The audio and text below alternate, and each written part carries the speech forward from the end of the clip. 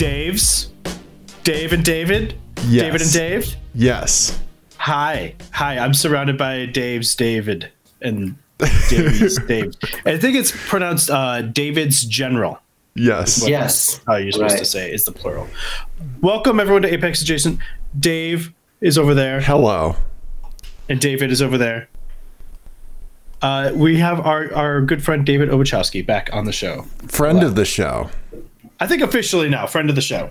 Well, thank you. I feel like that's a bit of a promotion. I'm happy to have a promotion.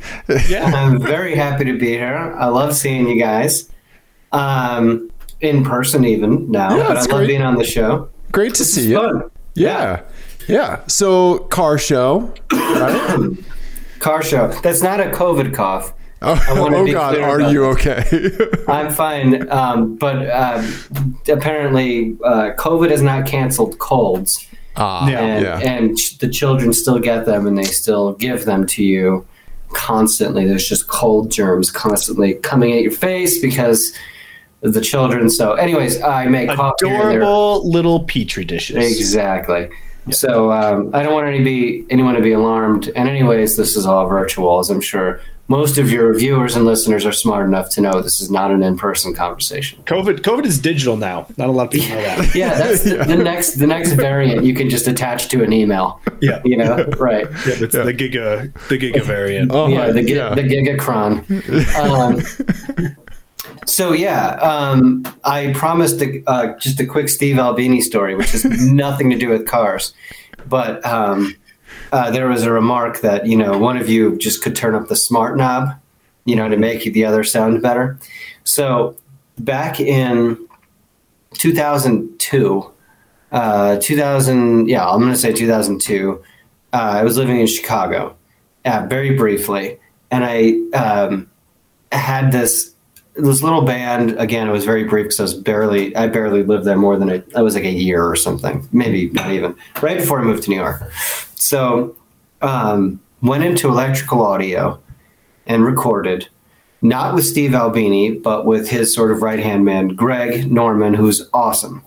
And I met Steve Albini when we were there a couple times, and he's sort of very dry kind of a guy. And of course, I love Steve Albini. I love his bands and all that stuff. And, and I know his reputation as being not sort of a warm and fuzzy guy. So right. I generally kept my distance and just sort of said hi. And, Greg was, really, really friendly and all that stuff. And so I bring home the sort of reference mix from the studio. And I'm listening to it on the CD, and I'm the CD, and I'm like, oh, this is like pretty good. It sounds a little thin, like it feels like the bass could come up a little bit. Now this is all analog recording, right? So you're recording on a thick tape, and then they have to put it back on the machine, and So I call over to Electrical Audio, hoping to get Greg on the phone to just ask him, like, hey, can we do a quick mix? Just kind of bump the bass up, and Greg's not there, and Steve Albini answers. And I'm like, he's like, what do you want? Like, that's just like general tone, right? Right. And I'm like, well, like, I love how it sounds, everything. It just sounds a little thin. I'm thinking maybe like turning the bass up might help it kind of like thicken it up. I'm totally intimidated because I'm on the phone with Steve Albini at this point, right? Right. And so I'm probably not speaking as clearly as I could be, which is just to say the bass isn't loud enough. I'd like to get a mix with the bass louder. So he's like, well, what do you mean? Like, what's the problem with it? And I'm like, well, I just feel like it'd be like more powerful, like it could be like thicker, And I start getting these sort of more abstract terms, And he just is on the phone and he just goes, I don't have a fucking knob to turn to make you suck less. I mean, it's not a direct quote, but it was something like exactly like, and I will never forget the vision of him just being like there's not a knob, that says like, good. That you can just turn it up. And I was just like, wow, cancel the mix request. I think I'm done, I found out I had a speaker unplugged. Sounds exactly. better You know now. what? Actually, it sounds fine. I think I'm going to go into hiding for a while. Big Black Songs for Fucking is my favorite album. Oh yeah, no, that record is amazing. Yeah, exactly. Yeah. I loved Atomizer, and yeah, and then I moved out of Chicago. Pure coincidence, I assure you, not because I was completely scorched by Steve Albini. What kind of car would Steve Albini drive? That was going to be my question too. No way. That's a great question. I mean, so. It's got to be something that says just don't talk to me. Right. Yeah. Like, isn't there part of you that feels like he would drive a Saab? Don't you think that he would drive like something that's like, it's got style and it's kind of angular and cold, kind of like the music. Like, I feel like Shellac's music and Big Black, like there is a sort of angularness to it and it's kind of cold, like Saab. It's speed. It could be kind of, and it's also a little unapproachable. Like Saabs are kind of scary if you don't know them. Right. Yeah, I think the only thing that I think where that analogy falls apart is I think most Saab owners are very excited to talk about their Saabs. Oh, right. And I feel like Steve Albini wouldn't want to talk about his car, right? He would just need to be there, and you get it. Yeah. We don't need to talk about it. I mean, he's also like, I don't think it could be anything like from the big three, because that's just too straight up the middle for Steve Albini. He has this weird thing where he hates Canadians. I think that's probably more of a running joke than anything. He's got this like anti-Canada thing, really? Which is kind of funny to me. And then, but like, would he just drive like maybe like a late 70s Honda? Just because that's just like beat up. Yeah, right. Like kind of duct taped together. Like it just gets the job done. Yeah, where like the mechanic is like, the head gasket is disintegrated. And he's like, I don't give a shit. Just make it. I just need to get from my house to the studio. Right, exactly. Right. Like maybe that's what Steve Albini would drive. So, but like Steve Albini is like a huge baseball fan. So that's the other thing is like you have this idea like where you're like, oh, this guy's going to be like this, you know, like Warhol-esque in some ways, like artist. And then he comes to the studio and he's like, is the game on? Like puts the game, you know, and he's like, you know, if he's not like at the game, he's watching the game. And the dude is like actually quite approachable. I think if you're not trying to talk to him about music, if you're just like, what's going on with the fucking Cubs this year? He's probably like, yes, let's talk about the Cubs. So, gotcha. And you know, maybe an AMC Eagle. Oh, okay. Boom. Yeah. I just threw that out. Shit. I like it. He was on a Reddit AMA and somebody asked him, how in the world did you end up producing Peter Soro's album Buyer's Market? What was Peter like? Steve Albini answered and said, Peter's an old friend. I've known him for 30 years or so. I'd help him do whatever he wants to do, from wash his car to edit his album. So that was the only car reference I could find for Steve Albini. So, but he would wash a car, Steve Albini. Yeah. Do you think he'd wash his own car? I doubt. No, he would not wash his own car. No. I do like that we've done a hot 20 on Steve Albini. And yeah. I'm going to say probably half of our audience has no idea who he is. I'm going to say, maybe. Well, okay, just as a closing thing, to this is my very Let's put a bow segue. on Albini. Here's my eloquent segue from Albini into cars. When you go to Electrical Audio, what you notice is that everyone who works there wears jumpsuits. They wear, much like Dave, you wore when we were working on the Peugeot together. Hell yeah, you got to have your speed suit, man. Yeah, I mean, it reads a little bit more Devo-esque in the context of Electrical Audio, but still, I mean, you could. I guess I'm stretching, but I think I've gotten there. I think I've made the point. Look, my metaphors. There's not a fucking knob that you can turn up my metaphors and make it suck less. Okay. Hey, when those guys are there, they have work to do. When you're in the garage, you've got work to do, and also you want it to be a challenge if you have to pee real quick. Yes, well, that's like his whole thing too, right? Of like he's a technician, not an artist, right? He's not a producer. Yeah, he's a technician or engineer. I can't remember what he calls himself, but yeah, something like that. Engineered by, right. Because you're like, you got all these kids. I don't even know if anyone gives a shit anymore about like produced by Steve Albini. But back in the day, I mean, in the 90s, you were like, hey, I got a band. I'm going to buy a day's worth of time at Electrical Audio and say it was produced by Steve Albini. And he was like, no, you're not. You're not saying it was produced by me. Yeah. You can say that you paid me to like, boop, plugged in a cable, hit record. Cool. Anyways. Listen to the drums on In Utero, everyone. Yeah. Okay, so should we start talking about cars? Sure. All right. Let's do it. Okay. I love cars. Actually, I'm really excited to talk about cars because, as you guys know, I acquired quite literally, and I know this is a sort of a term that gets bandied about.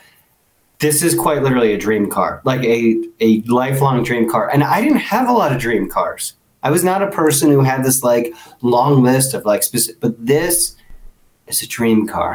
So the last time you were on the show, you had an Alfa Romeo. Mm-hmm.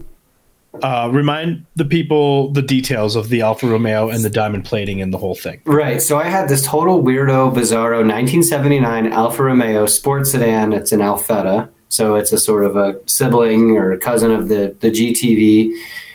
And there it is. Yeah. And so it's sort of the opposite of the dream car in that, not that it was a nightmare. However, I never knew this car existed. I couldn't have dreamt of this car because quite literally, I only became hip to its existence the day that I saw it posted on Craigslist and went directly to look at it. And from the outside, I was like, this car is really cute, and it's an Alfa Romeo, and I think Alfas are great. This is a unique one. Went over there. It was priced very low, which was important. Right. And was like, seems to be like in good working order, and was rebuilt by an Alfa mechanic. Opened the door. Instead of interior like door cards, it's aluminum diamond plate. There it is. Yep. And I mean, metal. This is not like some plasticky stuff designed to look cool. This is the real deal. It is sheet metal and hot to the touch. In the summertime, it's like driving in a fucking microwave. And total Frankenstein of a car. Excuse me, Frankenstein's monster, to be literary correct. Yes, exactly. So it is a 79 car with an 87 engine. Oh, look at that rust. Beautiful. And I added the stripes myself. Unable to actually fix anything at this point, I went ahead and put stripes on. I needed to do something. It draws your eye. The nice thing about the stripes is that it really draws your eye to the rust. Yes, exactly. Yeah, totally. So yeah, 87 Spider engine. So it had EFI, which was cool, and it had those taillights are from the 71 Spider.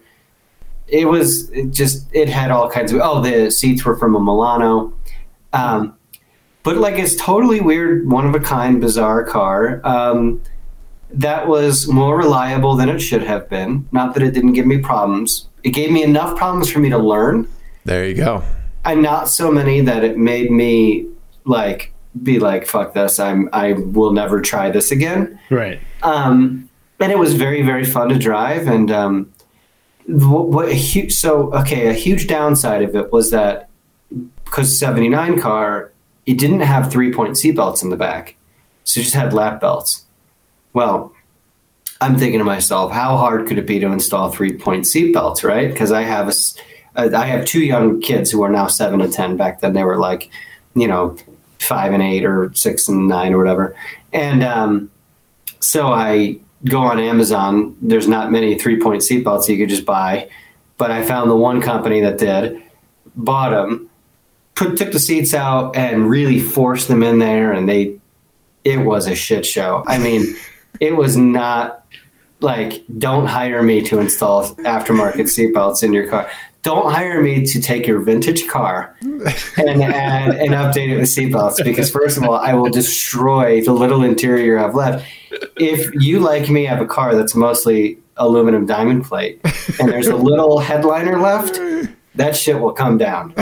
When I get done with it, it will be torn and everything.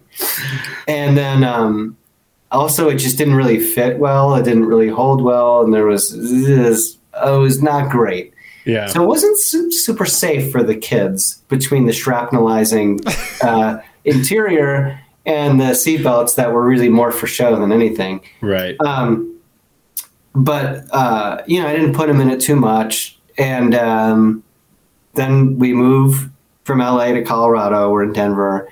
And of course, in Denver, if you park your car on the curb, the catalytic converter just disappears, which is a cool feature that we have here in Denver. Yeah, it's sort of like we have a really good recycling program and composting, and it's almost like an automated catalytic converter recycling program that you don't even pay for or register for. Yeah. You move to Denver, you just park your car, and your catalytic converter is taken care of. It's not a problem. And so our Prius, which was the family car we did drive the kids around in, we had it on the curb, and catalytic converter went away. And of course, this is, catalytic converters are backward for roughly 3 decades, and they, cost $8 million. And so suddenly the Alfa Romeo gets put into the spec. Like, congratulations, you're the family car now. I love how it takes like a Toyota Prius with basically an open header, which has to sound unique. I drove it to the shop. And it was amazing. First of all, it was alarmingly loud. Well, and it's got to be bizarre, right? Because our engine RPM doesn't necessarily have a whole lot to do with your throttle position, right? So is it just very bizarre of like, it's loud and then it's quiet because then the battery kicks in? Exactly. Well, so it was 2009 Prius. So our car really was more like, it didn't really like cut into electronic mode while you were driving. I mean, I think there was electronic assist, but it was sort of engine on until you stopped. And I had been told that for some cars, if you get rid of the catalytic converter, it actually becomes a little bit more powerful. Mm-hmm. Our Prius, that was not the case. I mean, I did sound like I took it out on the interstate and saw how fast it would go, but it was more sluggish off the line. It was really fucking loud. And and then you would stop at a red light. So I'm on Quebec or something like that, or MLK, and stopped at a red light, and this like truck pulls up next to me, and I'm on my little Prius. And the guy in the truck is looking at me like, lame fucking Prius driver. The light turns green and I hit the gas, and the dude's just like, what? I'm looking at him like, that's right. Straight pipe this bitch. Totally not driving it to the shop. This is how I roll. And this is my life now. Yeah, exactly. So anyway, so the Alpha was like all of a sudden, and it was summer, so the interior again not comfortable. Yeah. And I had some problems with the old water pump, which I did replace on my own, very proud of. Anyway. Yeah. And you should be. Yeah. My wife was very supportive. She was like, it's not safe for the kids, so I don't like that we're driving them in this car, which I was like, agreed. And she was like, this car was not meant to be like a forever car. It was like your first like special old car. Cut your teeth. Yeah. And she was like, maybe you weren't planning on upgrading today, but maybe you need to upgrade today. And so I was like, man, you're right. Well, anyways, it was a sort of this lucky thing, because right when that was happening, my Twitter friend, Steve, who you guys spoke to, and he just happened to be like, hey, I found this Peugeot listed locally. And I was just like, okay, that's my dream car. There's no fucking way in the world this would ever work, right? Like, So there's my dream car in Montana. Meanwhile, my Prius is out of commission. Right. I have an Alpha that it needs some work on it. And burns children. Yeah, right. It can't work. And yet it did. And we write more extensively about that. Steve and I co-authored an essay. Hopefully that will be coming out soon. And we write a little bit more about that. But it was just totally one of those long shot things where at every step, you're almost like, what's the point of me even taking the 10 minutes it's going to take to write this message or to take this phone call or to do this? Because obviously this could never work. And yet at every step, it did. Okay. Okay. And so, a few months ago, I found myself on a plane, a one-way ticket, and landed in Missoula, and I got picked up in my Peugeot 405 MI16, 1989. It's crazy. It is. It sounds like a whirlwind, and I want to rewind just a touch. Yes. So this is a completely safe place. Anybody, like the fact that you can say a Peugeot 405 MI16 is your dream car. I love that. We love that, right? And that is fantastic, right? Because like there's enough people that want McLarens. There's enough people that want these things, right? But like it's unique. It's something like you've identified. Like what took you to that being one of your dream cars, and what else is kind of in the rankings? Like what are its peers as David Obuchowski dream cars? Well, so that's a good question. And I think for this essay, I didn't have an opportunity to really get into that as much. Okay. And part of it is because it's hard to articulate. I have always loved Peugeots. I mean, like, when I was a kid and I've always loved cars, but I've always been I like them actually similarly, probably. I mean, my son loves cars right now. Part of that has to do with me because I love cars, but like, I think he's attracted to them and drawn to them much in the same way that I was. So even if I wasn't really into cars, I have a feeling he still would be. He loves the way they look. He's sort of fascinated by it. How they work seems kind of mysterious. They go really fast. They look all different kinds of ways. And so I sort of always loved cars as a kid. And there was always something kind of, and just for context, I was born in 1979. They stopped selling Peugeots in the U.S. in 91, I think. I think that was the year, or that was the last model year. Yeah. So it was either 91 or 92 that the Peugeots officially, were done. So, you got to figure I'm 12 or 13 years old when that happens. Lived on the East Coast. So there was a lot of Peugeots out there, 505s almost entirely. Right. Beautiful, just beautiful car. And I always felt like the Peugeot 505 is probably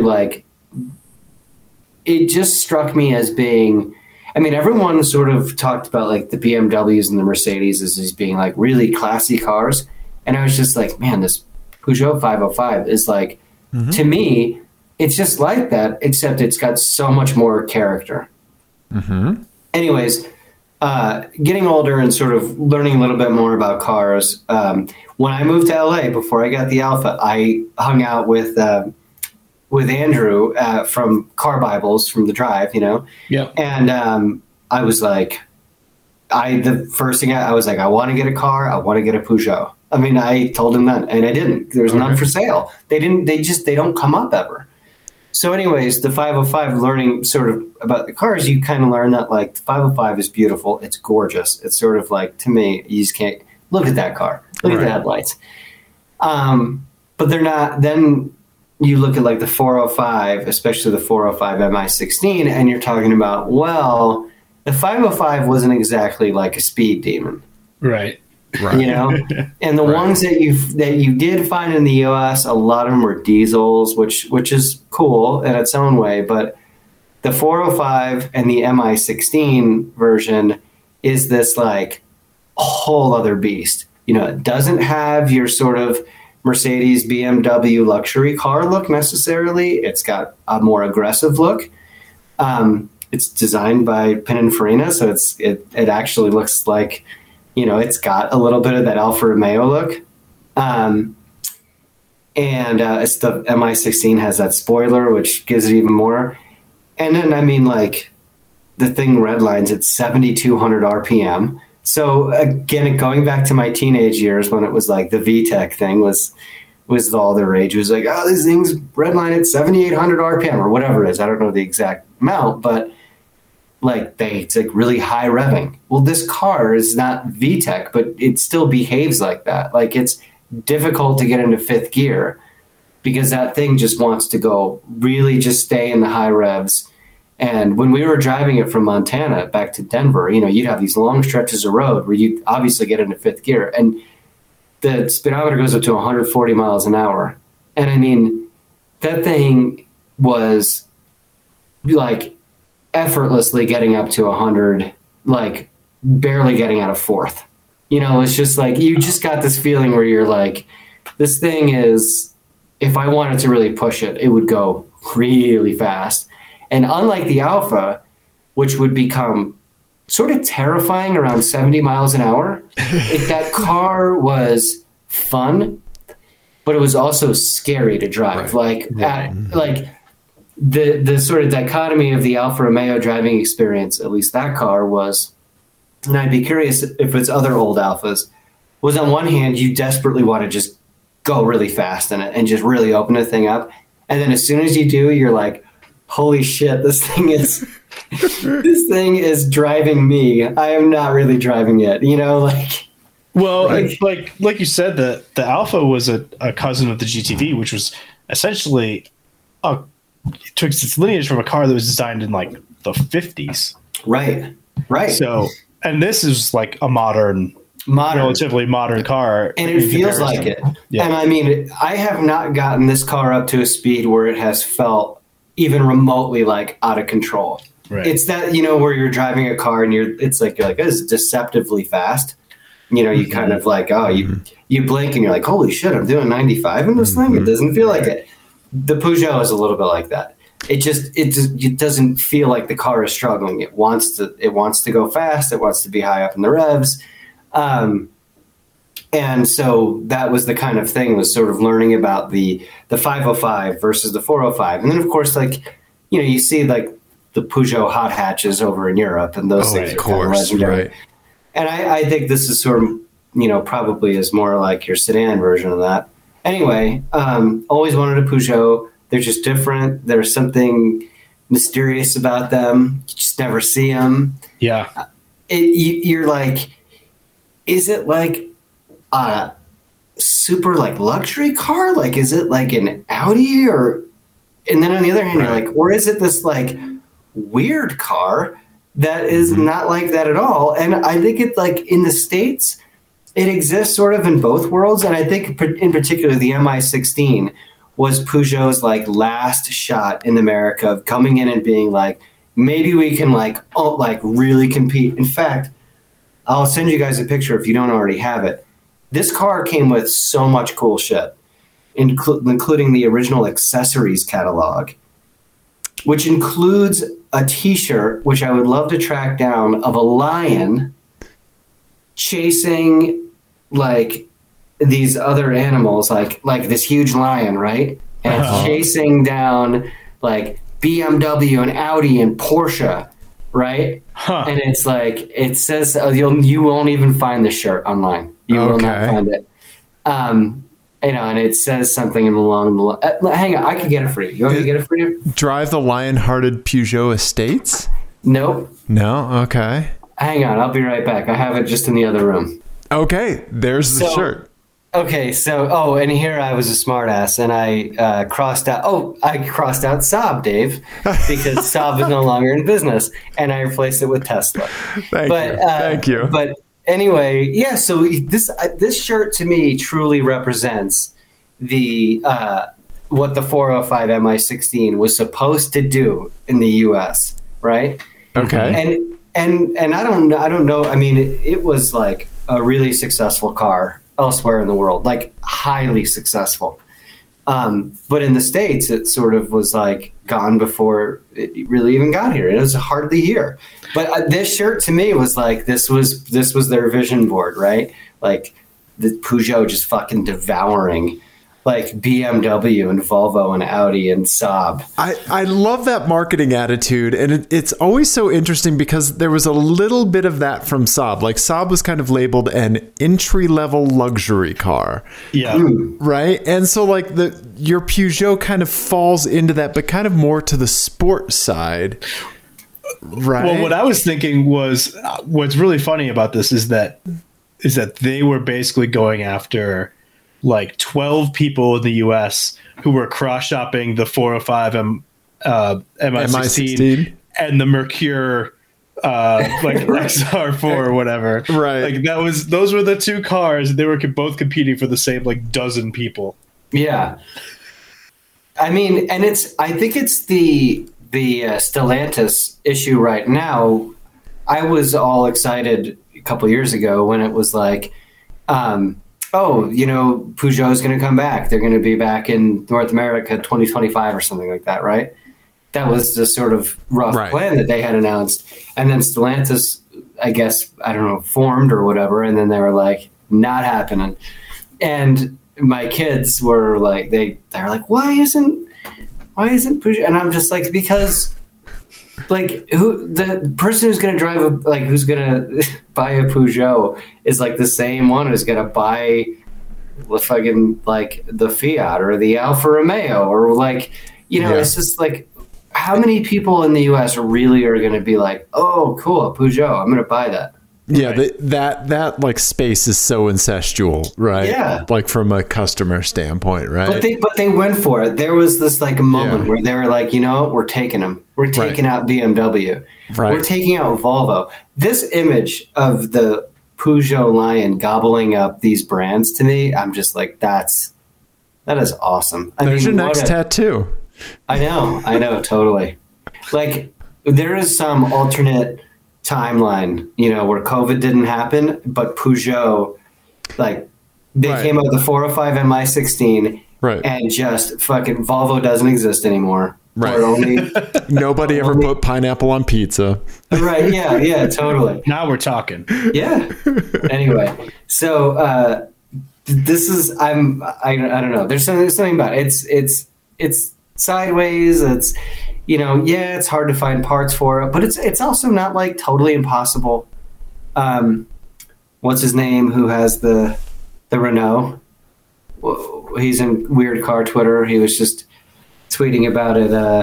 I can't remember his name. That's embarrassing. Anyway, he's like totally struggled because his car needs a new transmission, and he like finally sourced it after months and months and months, and it's like it's a miracle I ever found anything. And I was kind of like, that's going to be my big challenge with this car.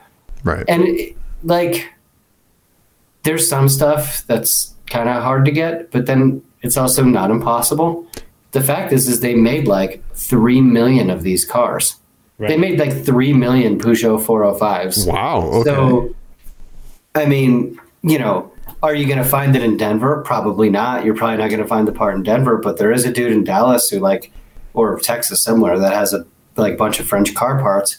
But then also it's easy, kind of easy to like find shit in England or Germany and all that stuff. So it hasn't been quite, it's intimidating, but owning the car has been like, I can do this. I can do it, a little bit like the Alpha. Well, and you had you found a really great example of it. Yeah. We heard some of the story from Steve, like you said, but my big question is, what do your kids think about it? Do either of them miss the Alpha? Or are they all on board with the okay, so you see that picture, right? Mm-hmm. This is what I would consider I'm not a professional photographer, but I think this is a decent picture that I took of the car. Sure. In the beginning, especially, there was only 4 pictures of the car. It was not a lot.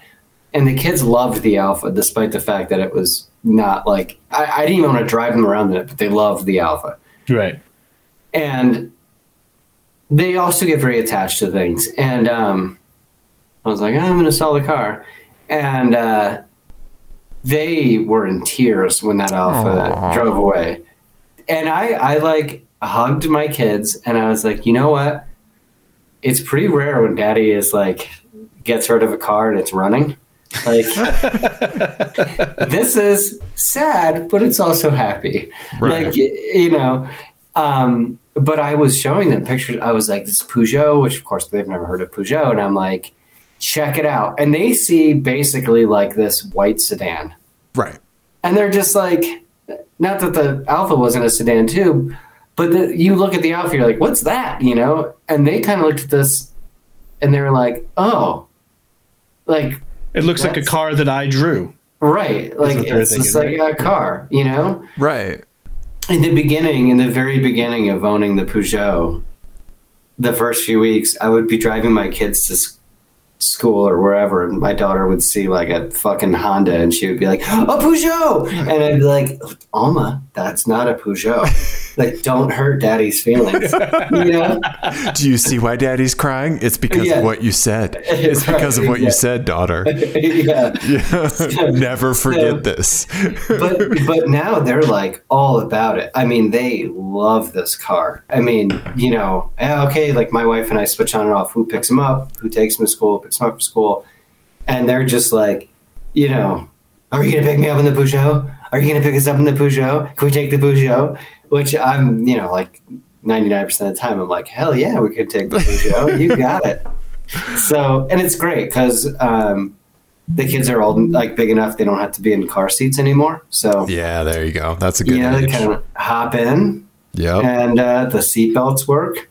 It's safer. Yeah. Yeah, for sure. And it is like, I think they're like, this is more comfortable. Okay. And it's still a manual. My son thinks manuals are the fucking coolest things in the world. Okay. Because he keeps saying they're like spaceships. He's like, in his mind, he's like, this is what a spaceship sounds like.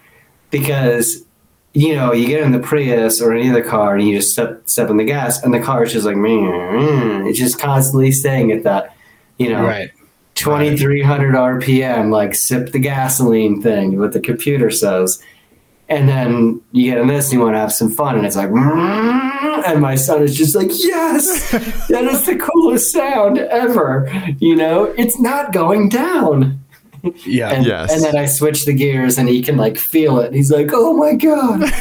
So, and my daughter, she's 7. The other day, she was like, Daddy, will you teach me how to drive stick on your Peugeot? Which I was like, okay. As soon as it stops raining on Daddy's face for a minute. Yeah, exactly. Yeah. So Daddy's going to need to source a clutch first, but yes. Yeah, I know, exactly. Hey, so something kind of occurred to me, right? Like when you have a pet and children, like, you know, at some point you're going to be teaching your children about loss, right? Mm-hmm. Yeah. And I think that one thing that we always touch on is kind of the full spectrum of the automotive ownership experience, right? Grief is absolutely part of that, right?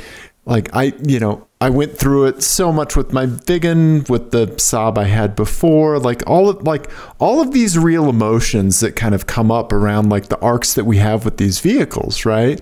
And like seeing how your kids like reacted to the Alpha departing and then kind of the new, like the Peugeot coming in, and like seeing those like emotional kind of like journeys like through their eyes has to be something that's really interesting. It is. I mean, it's definitely like, my dad has a saying. We talks about like, you know, he's kind of one of those guys like, oh, there's an old saying, you know, and one of the things that he's like, there's an old saying, you know, never love anything that can't love you back, you know, and talking about like, don't get too attached to the material of your house, a car, whatever. But I'm like, it's complicated, and I get that, and I think it's actually something to aspire to. Mm-hmm. But you can love the experiences, right? And so I do think that there is, and I saw it with the Alpha. Like the Alpha was emblematic, not only of like, well, it not only was like we had experiences in it. It was, you know, it was this like thing that they really liked, and every once in a while we'd get in the car. But it was emblematic of our time in LA. We didn't live in LA for too long. We lived there like a year and a half, got it in LA. And I think to them it was a little bit like, well, we moved out of LA and now we're selling this car, which I think they really associated with the time. So, yeah, I can't love you back, but there are definitely experiences that you hold on to and memories that you hold on to. And I think it's tough because, yeah, I mean, like, you know, some things you have to let go of at some point. And I mean, I do truly hope that this car I have for a very, very long time, you know, even if it becomes not front and center, but then again, I mean, probably most likely if and when I do get rid of it, it would probably be to get into another car. But like, right. So, you know, with the kids, my son like watches that Wind Dance. Have you seen the Wind Dance film? Mm-hmm. So there's like an 8-minute thing. You can look it up. It documents like the Pikes Peak hill climb in 1988 or 1989. And this is Climb Dance, excuse me. Yeah. And I mean, this is like truly amazing. And my son just watches this all the time, thinks it's the coolest thing in the world. And it's a Peugeot, right? It's the turbo version of my car. Mm-hmm. Okay. So it's in fact, when you pop the hood of my car, you could just see where they would just bolt the turbo on and then call it the T16 instead of the MI16. But so you see the stripes, your Talbot stripes there, right? Yeah. And JD was just like, you know, he would just be like, oh, wouldn't it be cool if you like went around town and you told people it's the same car? And I was like, yeah, it'd be cool. But then you could tell he was like, his wheels were turning and he was like, wouldn't it be cool if you had those stripes? And I was like, dude, I would get those stripes in my car. You want it? Should I get those stripes? And he was like, oh my God. So I ordered them. I haven't gotten them yet. And we're like going to put the stripes on together, you know? And he's just like, every day he comes home from school, he's like, did the stripes come? That's amazing. Yeah. So, you know, and his bedroom like looks right out onto the car. I've got my carport and his bedroom window is like Peugeot nose right to his window kind of thing. So he's like, oh, I can't wait to see that. That's freaking adorable, man. It is. It's a nice bonding thing, you know? It is. Yeah. And also I think like that kind of like that mentality, like, because I think a lot of times like something as large scale as a vehicle is seen kind of something as like somewhat impenetrable, right? Where like you just say like, yeah, we can order these stickers, like we can change this, we can do that, like right, like we can repair a dryer, like a big, like just because something is big doesn't mean like you just throw it away and get another one, or like that you can't change it. Like you're empowering like decision making and kind of like customization, and like the whole thing that we're about is looking at your car as more than an appliance, right? Exactly. Like you're imparting that kind of spirit, like you can make it you, right? Right. And then they can learn all about how it's okay to swear at the thing that you're attempting to fix. Oh yeah, no, they've seen that. And then they learn how to save ebay.co.uk searches for parts. Yeah. Well, and I this is a good time for me to give credit where credit's due. Dave, you helped me out a lot on one of my repairs here. And, you know, I mean, I do think another thing to learn on things is not only having the courage to try things and kind of step out of the comfort zone and say like, I'm going to go for it. I want to like try to do this thing. And you know what, like who says I can't fix this or whatever, but also then knowing when to like ask for help. Sure. And I mean, when it comes to cars, like the car community is amazing. Right. And, the car community is amazing in that like, they want to help you out. Yeah. You know, everyone wants to help each other out. The car community is also like so amazingly enabling, and it is incredible. Is like we find the weirdest fucking cars on Craigslist, and our reaction is like, I want my friend to buy this. Yeah. Like, who can we talk into this bad decision? Yeah. I'm not going to buy this. Right. But I really want to know someone who's going to buy this thing. Talk about your donation idea.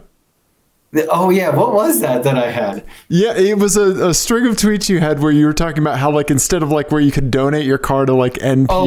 Oh, yeah, right. So I was right because, that really did come from because the NPR, you know, they were the CPR, our NPR carrier, Colorado Public Radio, was like, oh, are you sick of repairing that old car that just doesn't, or are you just ready for a new one? Well, you can donate it to Colorado Public Radio, which, you know, okay, great. And I was thinking to myself, like, I mean, come on. Like all of us weird car Twitter people, we're not making profit, so we could set up as a nonprofit, right? So we got that part covered. We're making profit. And then if we did that, then we could just be like, do you have this old car that you just don't know what to do with? Like, just give it to us. It's really a great solution. Yeah, we'll strip it for parts. Yeah, you get a tax credit. Right. You'll take your, like, you could just picture David Tracy's yard, you know, when the authorities came in and were like, dude, too many cars. But, like, everyone in Weird Car Twitter just like, oh, another car. Yeah. I know somebody that donated an Acura Integra.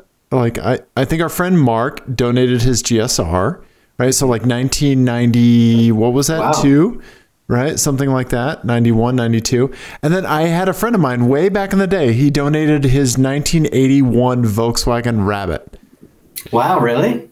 I donated my I donated my Subaru when I was in Oklahoma when I got my Volkswagen. So did you get to determine the value on that, or did they tell you? They told me. They emailed me a receipt and demanded an apology for all of the unspeakable things you did to that Subaru, Ian. Oh, man. I want to know. I do wonder. I'm like, because part of the thing is, I'm like, what are they doing with the cars? Like, okay, someone donate an 81 Volkswagen Rabbit. Are they really refurbishing that and are selling it, or is it just being sold for scrap? Yeah, I think sometimes I think they often just sell it at the auction. Or it goes to scrap. I'm sure the Subaru ended up in a scrapyard. Yeah, salvage auction, scrap. Yeah, that kind of like that chain. I think my Infiniti M45 went into that chain. Oh, okay. Yeah. Mm-hmm. Yeah. Well, anyways, I think that we could take a bite out of their car haul. Yeah, I love Colorado Public Radio. Don't get me wrong, but they better watch their backs. We're coming for you, motherfuckers. Yes, exactly. We got Steve Albini on blast, and we're coming for you. If our cars can make it to your house to get the other car. Yeah, exactly right. Gonna hop in my Renault. And oh shit! Sorry, I'm just two-fisting a Barth Pistons. Like, come on! Yeah, exactly. Yeah. Anyway, Dave, you helped out a lot, and I mean, I did reach out to the car community and was like, "Hey, I can find these parts, but I mean, the Peugeot is so different than the Alfa. Mm-hmm. It is still workable. Like, it's not this like extreme. It's a 1989 car, so it's not this." Extremely modern thing where, you know, it's just like big ECU and all that stuff. Right. It's still like pretty much logically works together. It's a great era to work on, right? But it's a whole different layout, and it all works differently. So yeah, you helped me out big time, and I mean, when it comes down to it, when you get under the car or whatever, or you're reaching into the car and you start taking things apart. You're like, that's right. Like these are bolts and hoses, and this fits into here. And so we were in a situation at Dave's house, and we were redoing a CV boot on one of my axles, and it was one of those things where it was like, okay, like the axle's out of the car.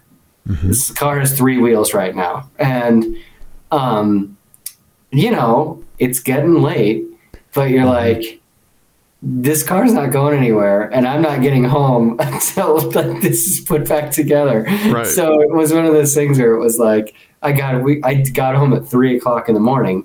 It was it was amazing the work that we did, and really Dave did. Well, And, because most of this is like talking it through, right? Like that dialogue is and kind of collaborative, like vision around that kind of stuff is something that I think is really important to like working on cars with friends, right? Yeah, no, thank you. But I mean, I do agree with that. Yeah. And I think I'm probably at a similar mechanical level to you. And I think one of my big problems is like, I haven't done it a ton, so I lack confidence in it. But I feel like when I'm with someone like Dave, who is a competent mechanic, I then become a semi-competent mechanic, because it's like, you have to talk through it. And if I am talking through it in my head, I'm going to say, no, you're a fucking idiot. Right. No, exactly. But like, if you're not talking through and you've never done it before, you're like, it seems like I should be able to take that off. But this is another part of you that's like, are you fucking crazy? You're going to take that off? Yeah. Right. But then, you're working with someone and Dave was like, whoop, so we'll take that off. And you're like, yeah, that's what I was thinking. You take that off, right? But remember, there were things I was like, we're not taking that off tonight, David. I did come with parts that we didn't quite get to, which thank God, because we would have been there a few more hours at least. Yeah. But the funny PS to this whole thing is that we worked all night. We got this thing. We got the CV boot on, drove it home. It's like gliding on silk. It was so beautifully smooth. It was like, I was so exhausted, and yet it was the perfect drive. It was 3:00 in the morning. I got on 25 for a little bit. There was no traffic, and I was just in my French car at night, blasting New Order, and just like, this is great. Yes. I mean, I got home so quickly, and it was just, the car was, beautiful. So, driving around for a couple days at most, and then I don't even know what made me do this, but I was like, I'm going to look under the car. I told you to look under the car. Oh, maybe that's what it was. Yeah. Anyways, I look under the car. CV boot has entirely slipped off where it should be. There's grease everywhere, all over the car. And I was like, and I called him, and I was, to your point about confidence, I was like, all right, I think I could probably do this. Mm-hmm. And I think Dave was not only wanting to help, but was also like, wait a minute, I'm kind of curious about this too. So he was like, I'm coming over. Yeah, so, I was putting tools in my car as I'm talking David through him being able to do it. Yeah.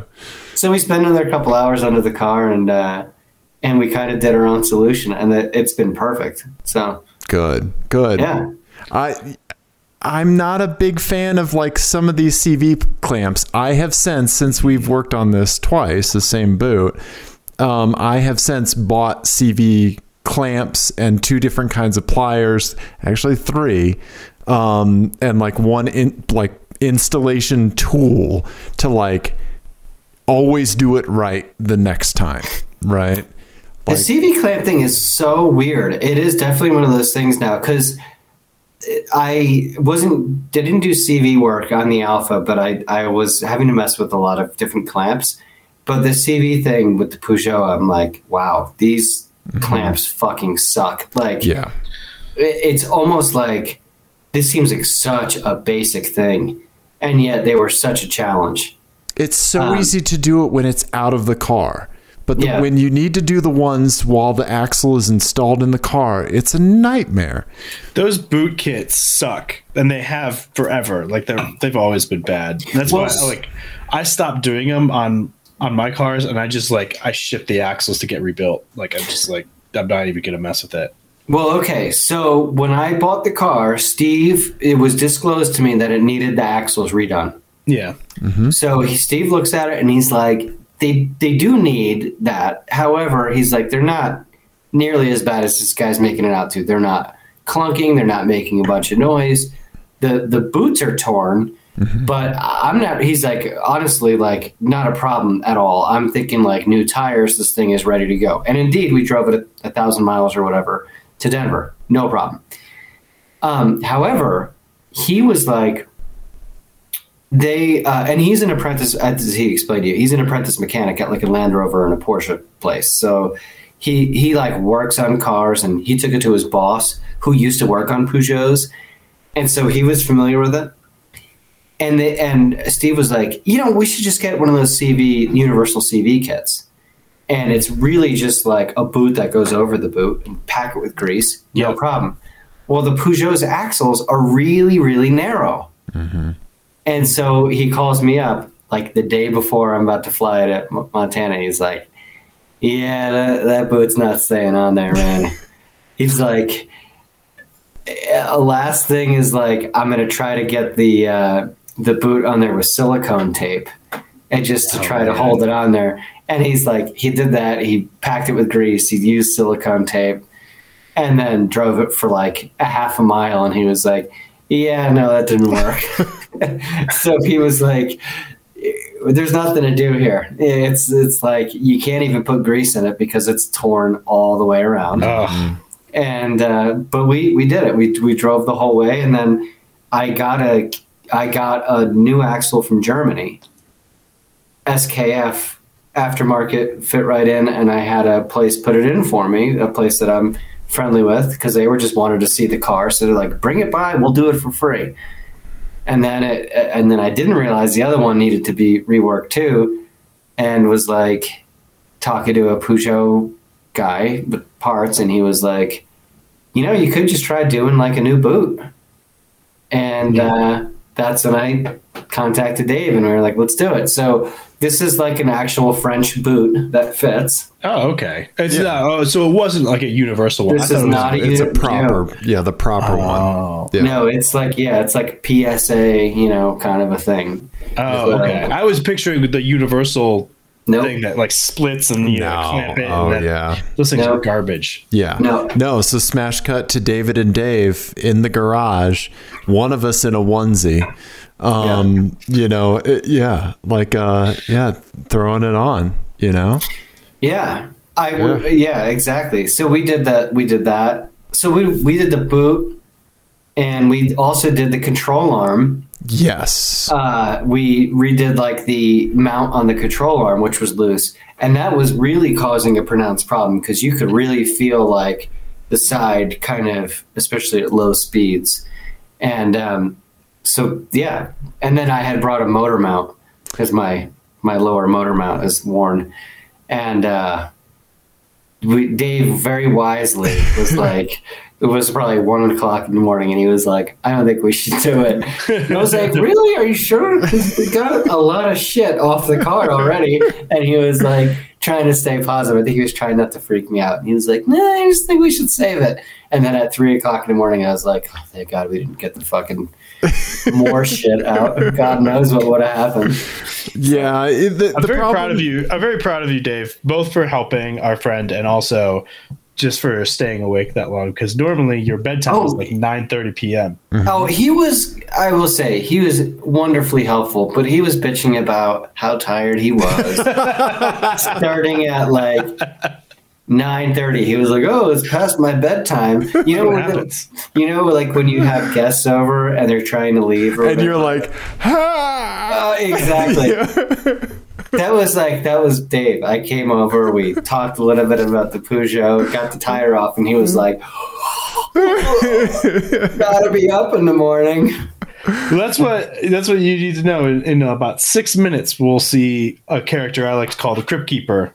Mm-hmm. And it's when there's just a thing comes over Dave's face, and you can just see like it's like a binary state of tired, not tired. Yeah, with Dave. Yeah. Well, I exhaust him, I think.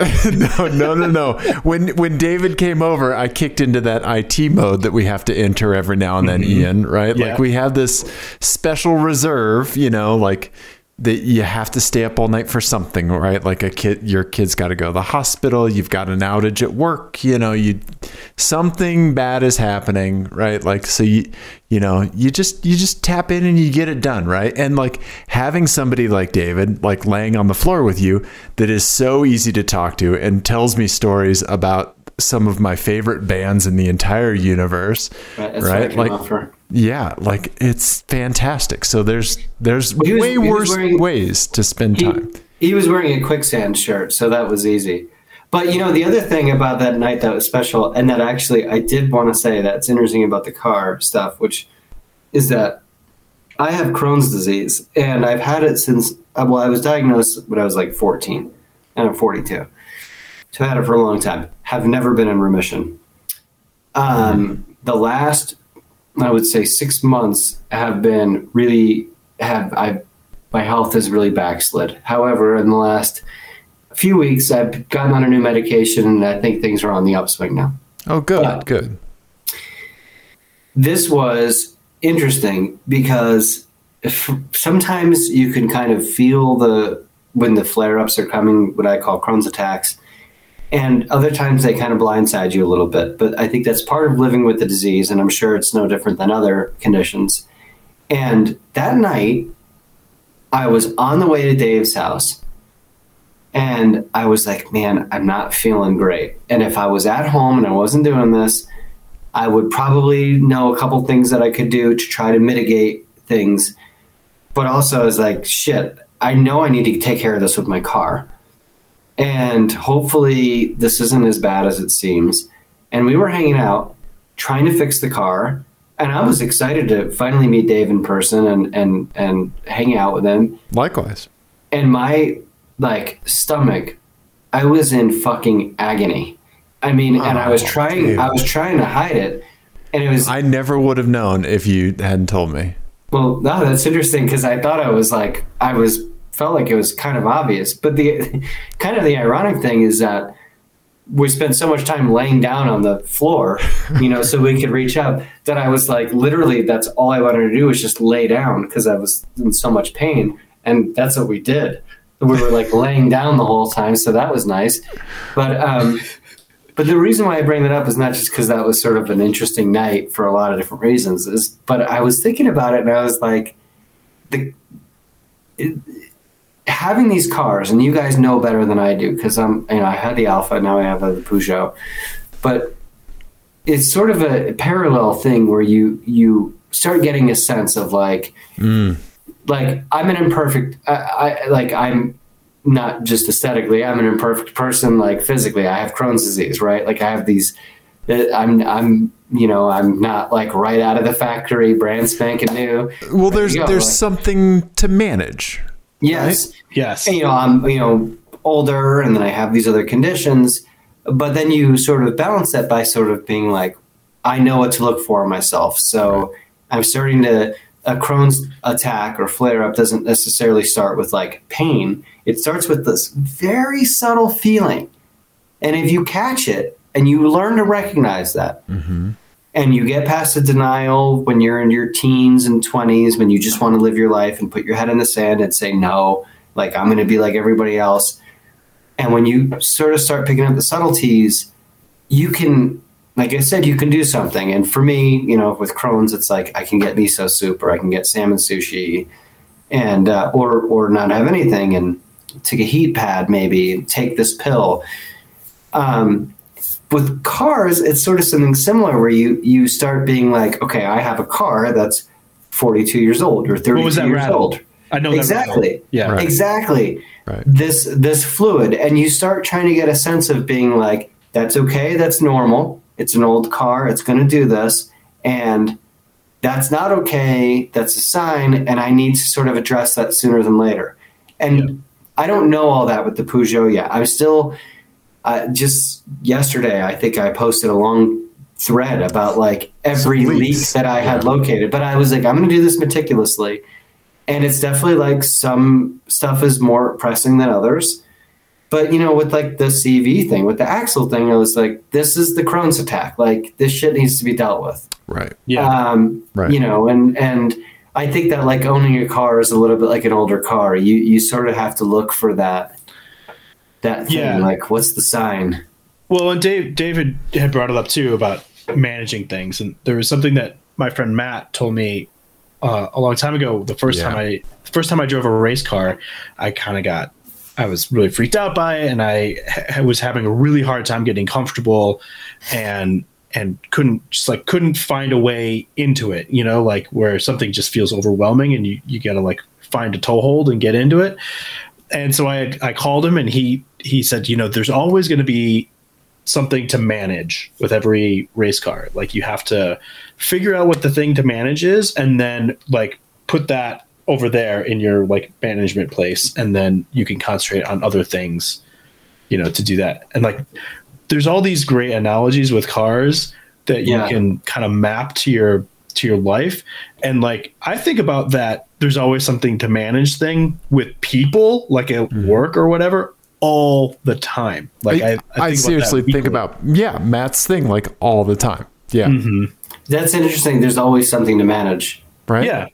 Yeah. And and I think it's just like you said, like you got to get comfortable with that idea that like, oh, there are going to be issues. You just have to like, you know, figure out a strategy and figure out how to deal with them, whether it's like internally in your own dumb brain or with your dumb car.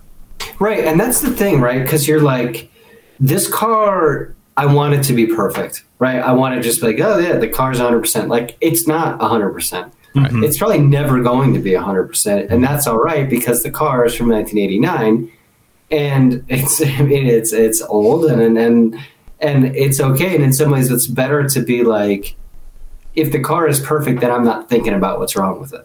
Right.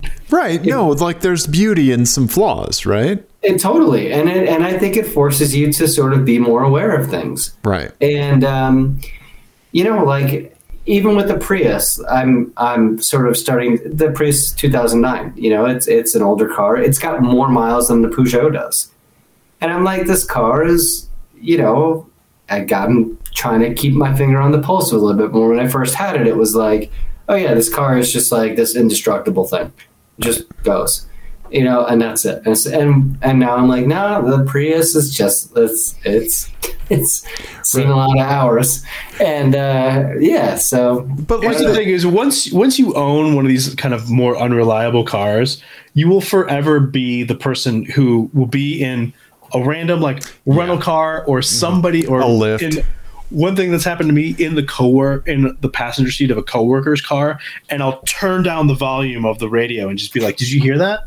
Yeah, did you hear that? You need to take that. You need to get that taken care of." Right. I did that exact thing. We were in a Lyft in LA, and I heard something. I was like, "Whew, I don't like the sound of that coming from like it sounds like some bad bearings."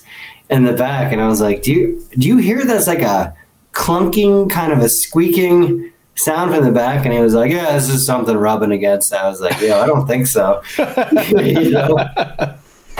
Yeah. Yep. You need to check that out. I think that like one thing that I've seen develop is like, as you kind of like, you have these cars in your life, right? You kind of develop these nerve endings for them, right? And so like your Prius nerve endings have developed, David, right? Like, and your nerve endings are going to develop with the Peugeot, right? Yeah. Like there's that and to kind of like show like what an extreme example of it looks like there, I have two things. I've told this story on the podcast before, but like when I had my first Saab 900 turbo, I had done the head gasket on it. I had been in it, you know, like I'd done a bunch of work. I was driving to work one morning and I hear like a tiny little right. And so like, you know, your head starts going and I rev the engine. It doesn't change with the rev. So I'm like, oh God, what is it? Like something's going on. Like, is it the AC compressor? Blah, blah, blah.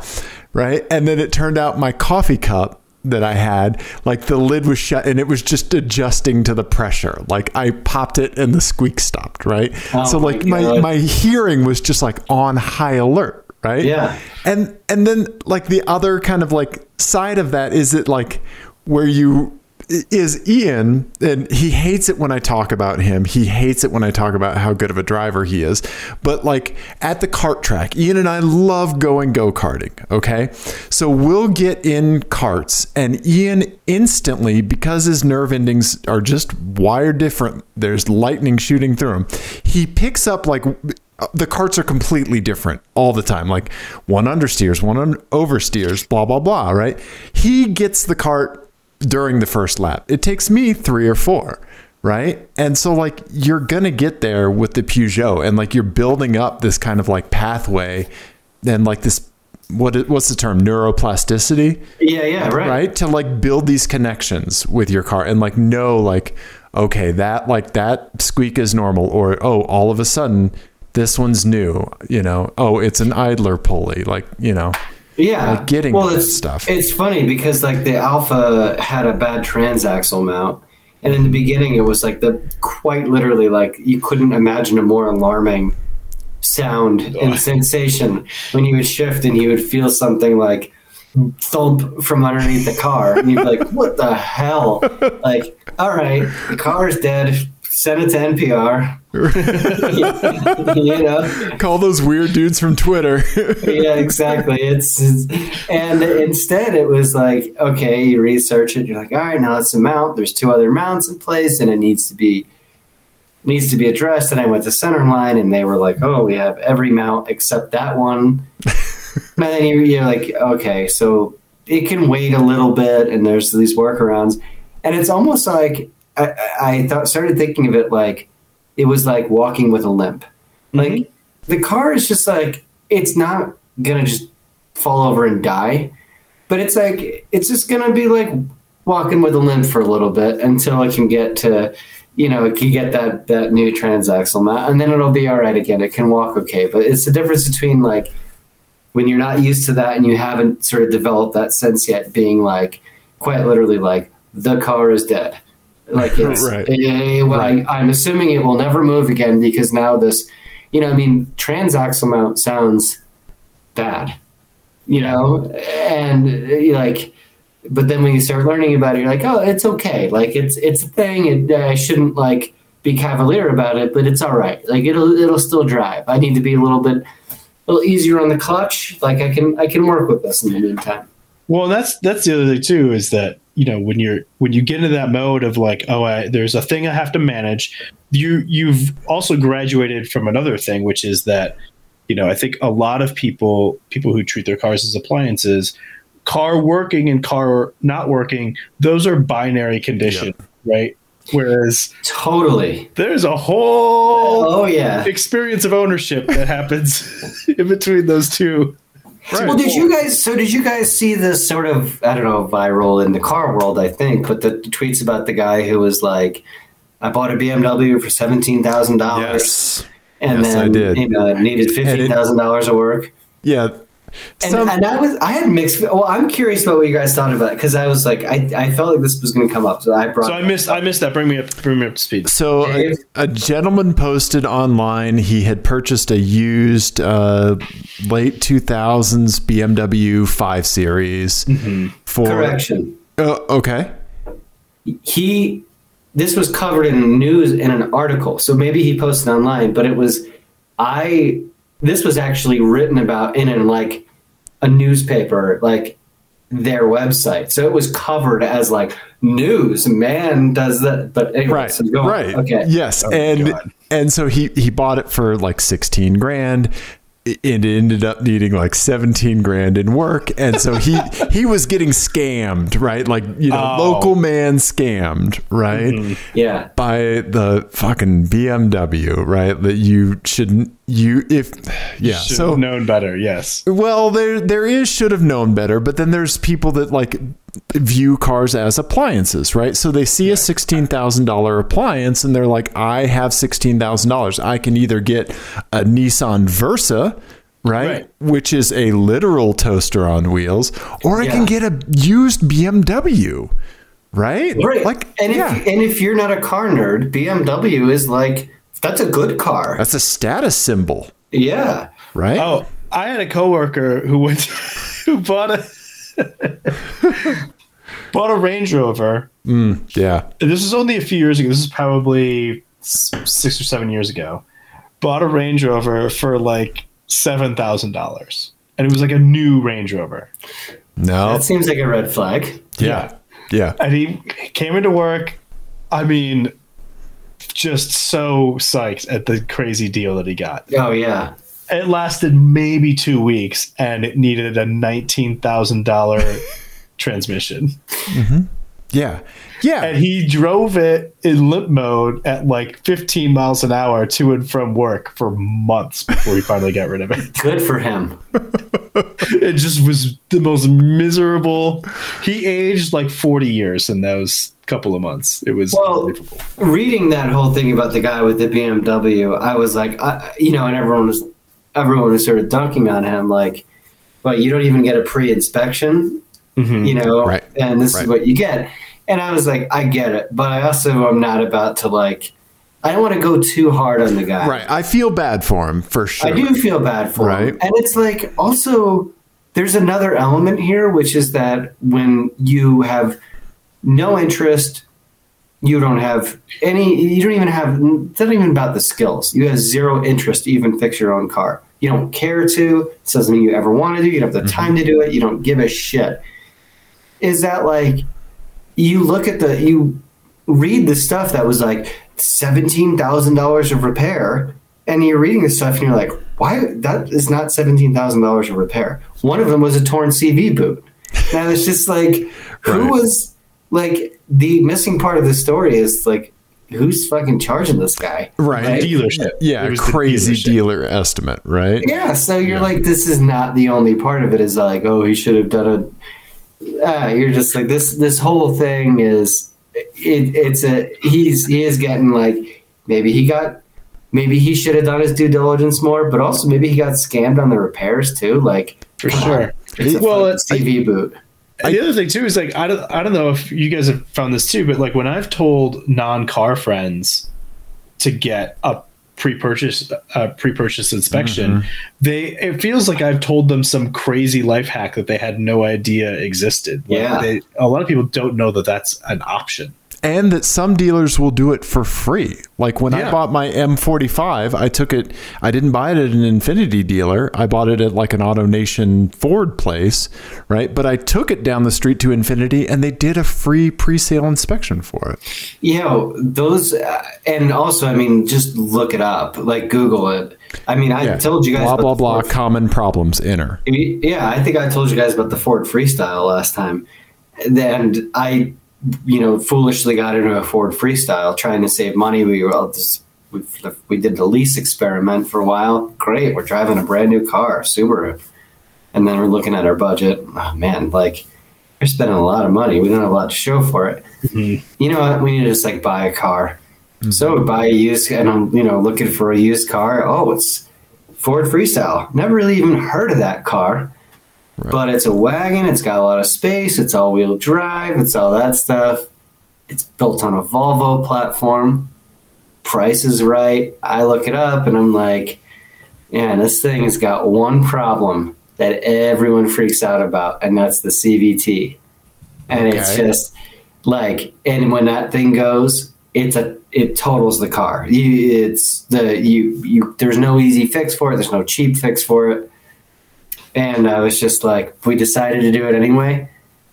Yeah, 3 months into the ownership, you start getting a warning on the transmission and the car starts. I mean, it was almost like I knew that was going to happen. And I ended up getting out of it okay on that one, and that led to the Prius. But it was just like, I mean, at least I'd looked it up. And I was like, yep, I'm not surprised. That's the CVT. Stupid Ford Freestyle CVT. Oh, man.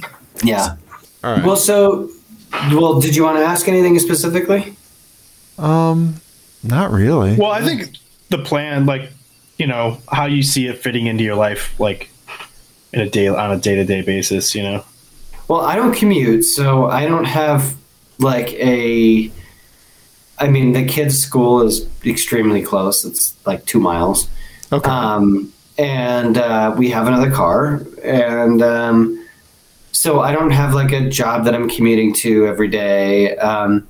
I believe very much in the drive your car, thing where it's kind of like you've got this amazing car, you just drive it, enjoy it, So I plan on driving it all the time. It's a little stressful. In fact, this picture is good. I just took this picture the other day, and if you look in front of that tire, you could see some fluid. Yeah. And that was just water. So, I mean, but that's the experience of this car. And I think probably most old cars is like the constant, quote unquote temperature checks, literally, because I think it's running hot, but also just like you get out of the car and you're looking down and you're like, shit, was that there before? Was that because I drove through a puddle? Like, why is there wetness under my car?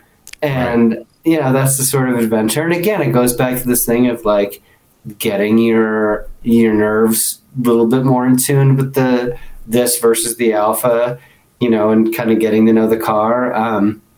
And so, like, hey, I got a doctor's appointment. That's where I was going for this. Like, I'm going to drive my car over there. Mm-hmm. I got to go to the grocery store. I mean, I love driving.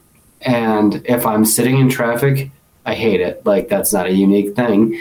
But, hey, I have the kind of job where I can go grocery shopping in the middle of the day on a weekday when not many people are there. Cool. Like, I'm going to take my car and cruise out there, and it's fun. And when I have the opportunity to go, like, to drive up to, visit my in-laws who live up in Boulder County, I get to take it on the highway and everything and take the family with me and kind of let it stretch its legs a little bit. Took my son to see a Super Bee. He loves Super Bees. That's awesome. Turns out that my father-in-law knows somebody who has one. And by the way, can I just tell you a funny story about that? So, yeah. Super Bee. The guy was a very nice guy. He took my son out in the car. He has got an amazing car collection. Very much an American car guy. Mm.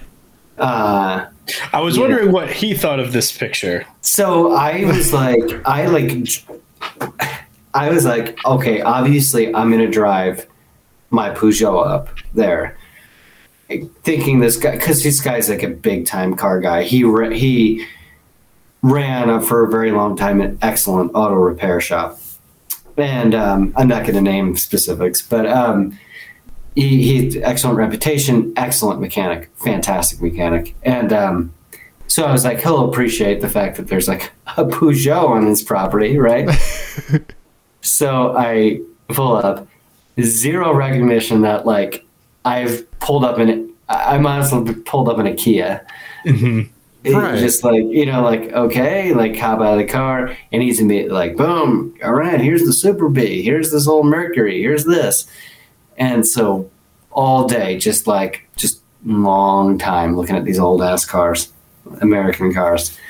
And finally I was like, hey, do you mind if I park my Peugeot next to your Super Bee? I want to get a picture of them together.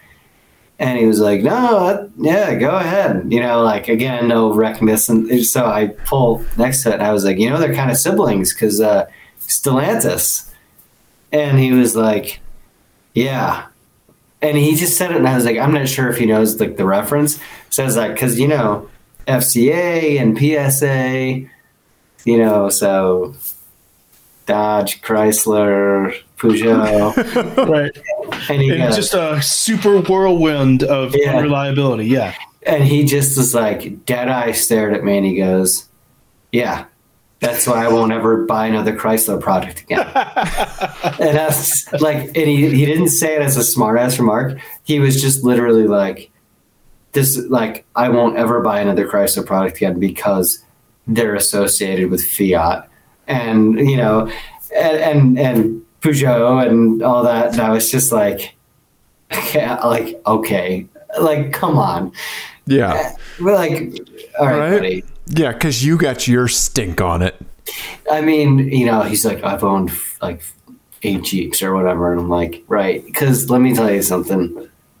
Peugeot is building your Jeep now. Right. They're just like building your Jeep and putting French shit all in it. Right. Yeah. They're just getting all you Jeep owners. Uh-huh. Yeah. Come on. Right. Anyway, I was just like, I love that Super Bee. And he's a great guy. I mean, he's a very nice guy for doing that. But I was also just like, I hate this double standard of your American classic car guy who's just like rolls up like, this is a 68 Camaro. You're like, dude, it's cool. Come on. Right. There's like, I've only seen 8 other of those today. You're allowed to appreciate other people's cars. Well, I think that's one of the great things about, our current age, of, being a car person who's exposed to the internet, and even like when we were growing up, like getting a little bit more like kind of esoteric car mags and stuff like that, of like, I think most people our age and younger who are into cars are into everything. Like you can appreciate everything, you know? Whereas I think you just, when you were older, you just weren't exposed to anything. And so you ended up in these silos that were more rigid than they are now. Well, I mean, I've heard other interpretations that go a step further that I tend to subscribe to, which is that the weird car subculture is a reaction to your sort of conservative white male thing where it's this club, and it's like these are the cars that we like. Right. We've pumped up the prices. You can't just like go buy a fucking 66 Corvette or whatever. And it's like, well, so then, okay, people like cars. Like that's just a thing. Like it cuts across every group. People love cars. They love cars. So you want to get into cars, and that group is excluding you. And it's like, I can buy this car for $2,000. Well, what's cool about this car? And then a community kind of forms around this. Well, you can afford these cars. And you know what? Like this car is just as fast as a fucking 57 Fairlane or whatever. Like, so it's, what is it about speed? Like what really makes this car cool? That thing is like a giant, huge limousine with like, and yet it has 2 doors. And like this thing, it takes 5 minutes to go like, me, isn't that sweet? You hit this button and then it goes like that. You're like, that okay, that is kind of cool. But like, that's not the only thing that's cool. Here's a car from Japan from like 1984. Like, and with active rear steering, right? Yeah, like exactly. Like, and it's just like, they're cars. And so that's what I like about like weird car Twitter is like, what it really is just it's more inclusive in that like, hey, you know what? You just have to like cars. Like, and we're not going to be like, oh yeah, I'm not buying any Jeeps anymore because the Frenchies got their hands on them. You're just like, cool, good attitude. You know, that's what we need. We need, you know what? The world, we were all getting along a little too well. Thankfully, we found something we can finally disagree on. You know, Stellantis. Like, come on. Right. So, yeah. Anyway, I love the fact that like before that interaction, because that interaction was a boundary set, right? Like that was like he had finally had enough of like, you know, you saying like, you know, park my Peugeot, right? Yeah. And like he's like, let it go, Bert, let it go, right? You know, like he sees you pull up and he's like, oh god damn it, right? Yeah. And so like all of this, and then you know, you just being wonderful car person David Obuchowski, right, says something that's funny about these two that are complete opposite cars, that they're kind of siblings, and he's like, that's it, fuck this guy. Right, this totally. A line has been crossed. Yeah, no, and that's the funny thing too, is you're like, if you're that insecure that you think that my like 1.9 liter 4-cylinder is like just like your Super B. You know, the guy's like, oh, that just cuts a little too close to home. You know? He's in the shower scrubbing. It's not like the Super B. It's not like the Super B. Yeah, exactly. I'm like, how big's that engine? You can't remember what he's, but he's like, it's like a 5 liter or whatever it is. I'm like, Jesus Christ. Right. It's like, JD, that car's engine is like 4 times bigger than Daddy's. You know? Yep. And here's the thing, Daddy doesn't have issues with that. Right, exactly. Yeah. That's just cool, and I'm fine with it. You're right. He's the one that has to pay for $9 a gallon gas, you know. Also, somehow my car probably goes faster than it. I'm not really sure how, but what did I just read? I don't know if it was true, but someone was like, oh yeah, like a 3-cylinder Ford engine right now is like faster than the 1970 V8 Ford engine. And I was just like, wow, that's crazy. That's like, you know, right? Yeah, we're beyond the cubic inches. Yeah. So that was a 7 liter in the Super B. Jesus Christ. 7 liter, right? Yeah, I knew it. I was like, yeah, this is crazy. A 3.5 size, you know. Yeah. Yeah, 425 horsepower. curb weight? Curb weight. 7 billion pounds. Yeah, right. A black hole. Curb weight. 4,100 pounds. Jesus Christ. Yeah. All right. And probably drum brakes all around, so it takes them, 3 miles to stop. But that's fine. Yeah. It's a cool car. It is a cool car. Like, I like old muscle cars. Oh, yeah. I love your car. I don't like dicks that they're like, don't get your stink on my car. Yeah, right? exactly. Like, we're not the same. Well, see, that's the thing, because you're not taking away anything from him, right? Yeah. But like, that is viewed as something that takes away from what he has as the ideal of his car, right? Right. Your presence. And I think that like weird car Twitter is kind of based on that fundamental that like we all understand that we're like, this car exists over here and it doesn't take away anything from this car over here, right? These cars exist and that's okay, right? There's a short story by Will Self, the British writer, called The Quantity Theory of Insanity.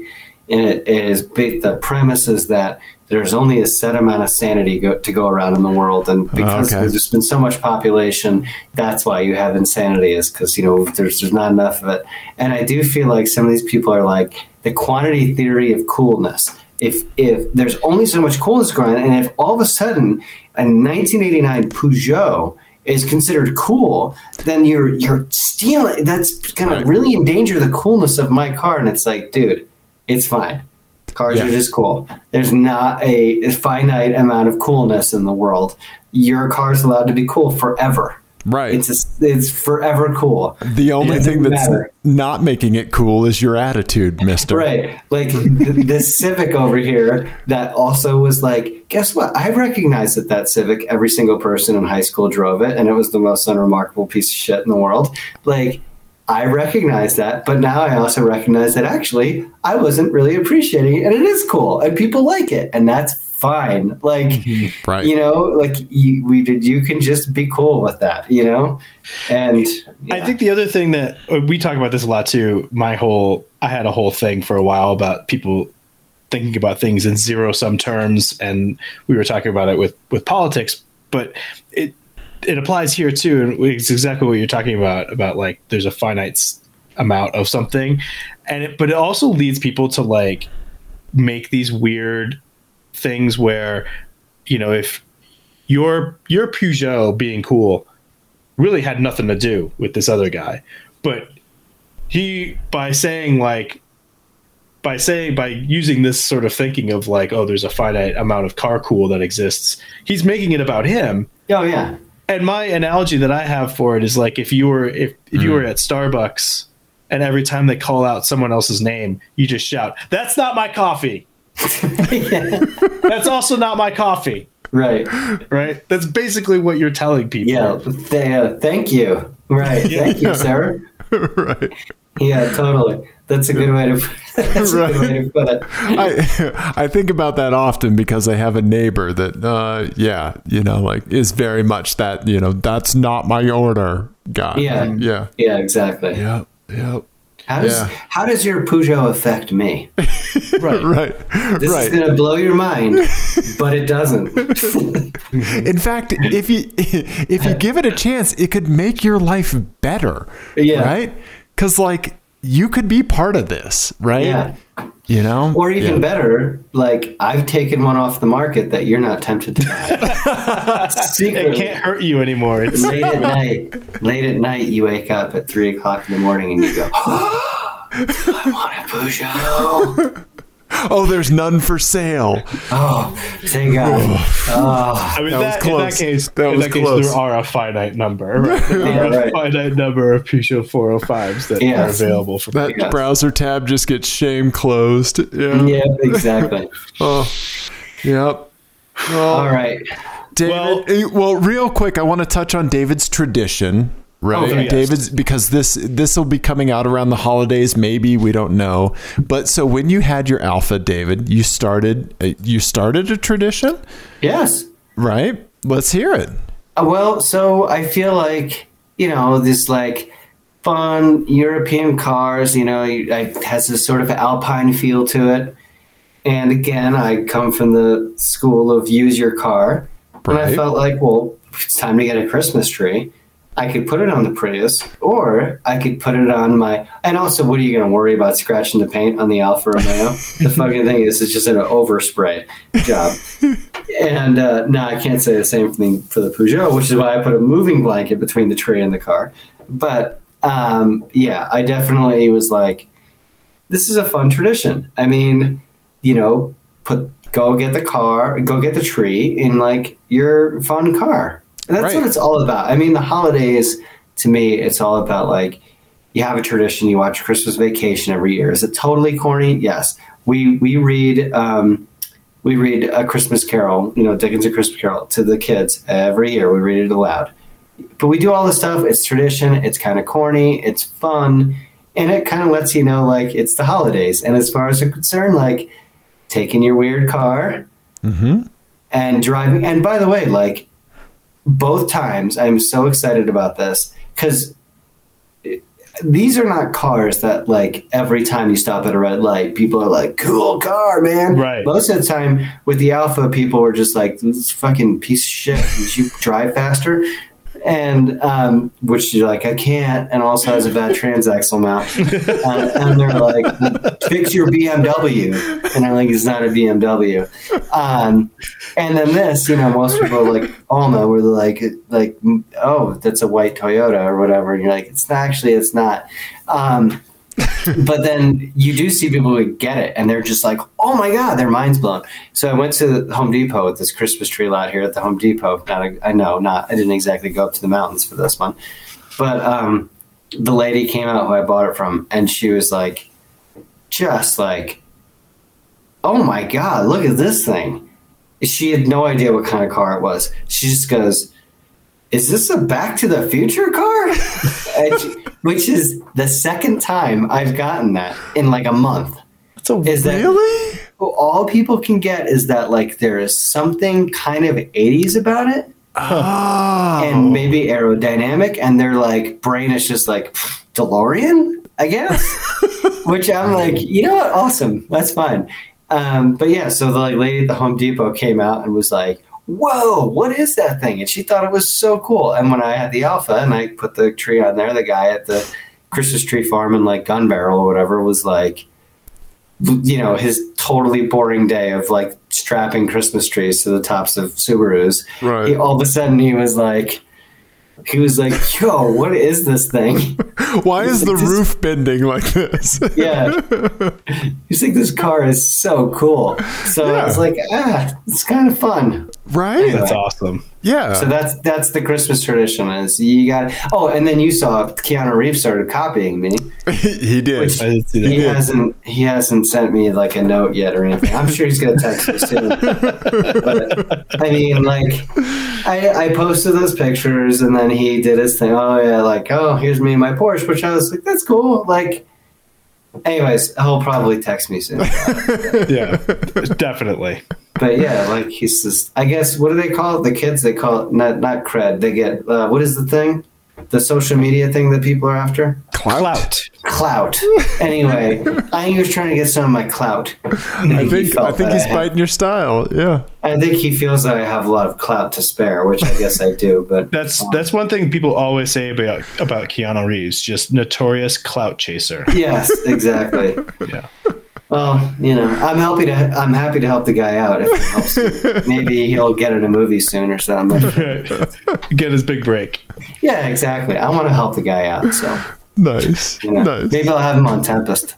Maybe you guys can have him on the show, and you guys should have Keanu Reeves on your show, and you should ask him only nothing else, but just about that. Just this photo. And just so, an hour-long deep dive on this photo. When he saw my photos, was he more inspired by the Alfa or by the Peugeot?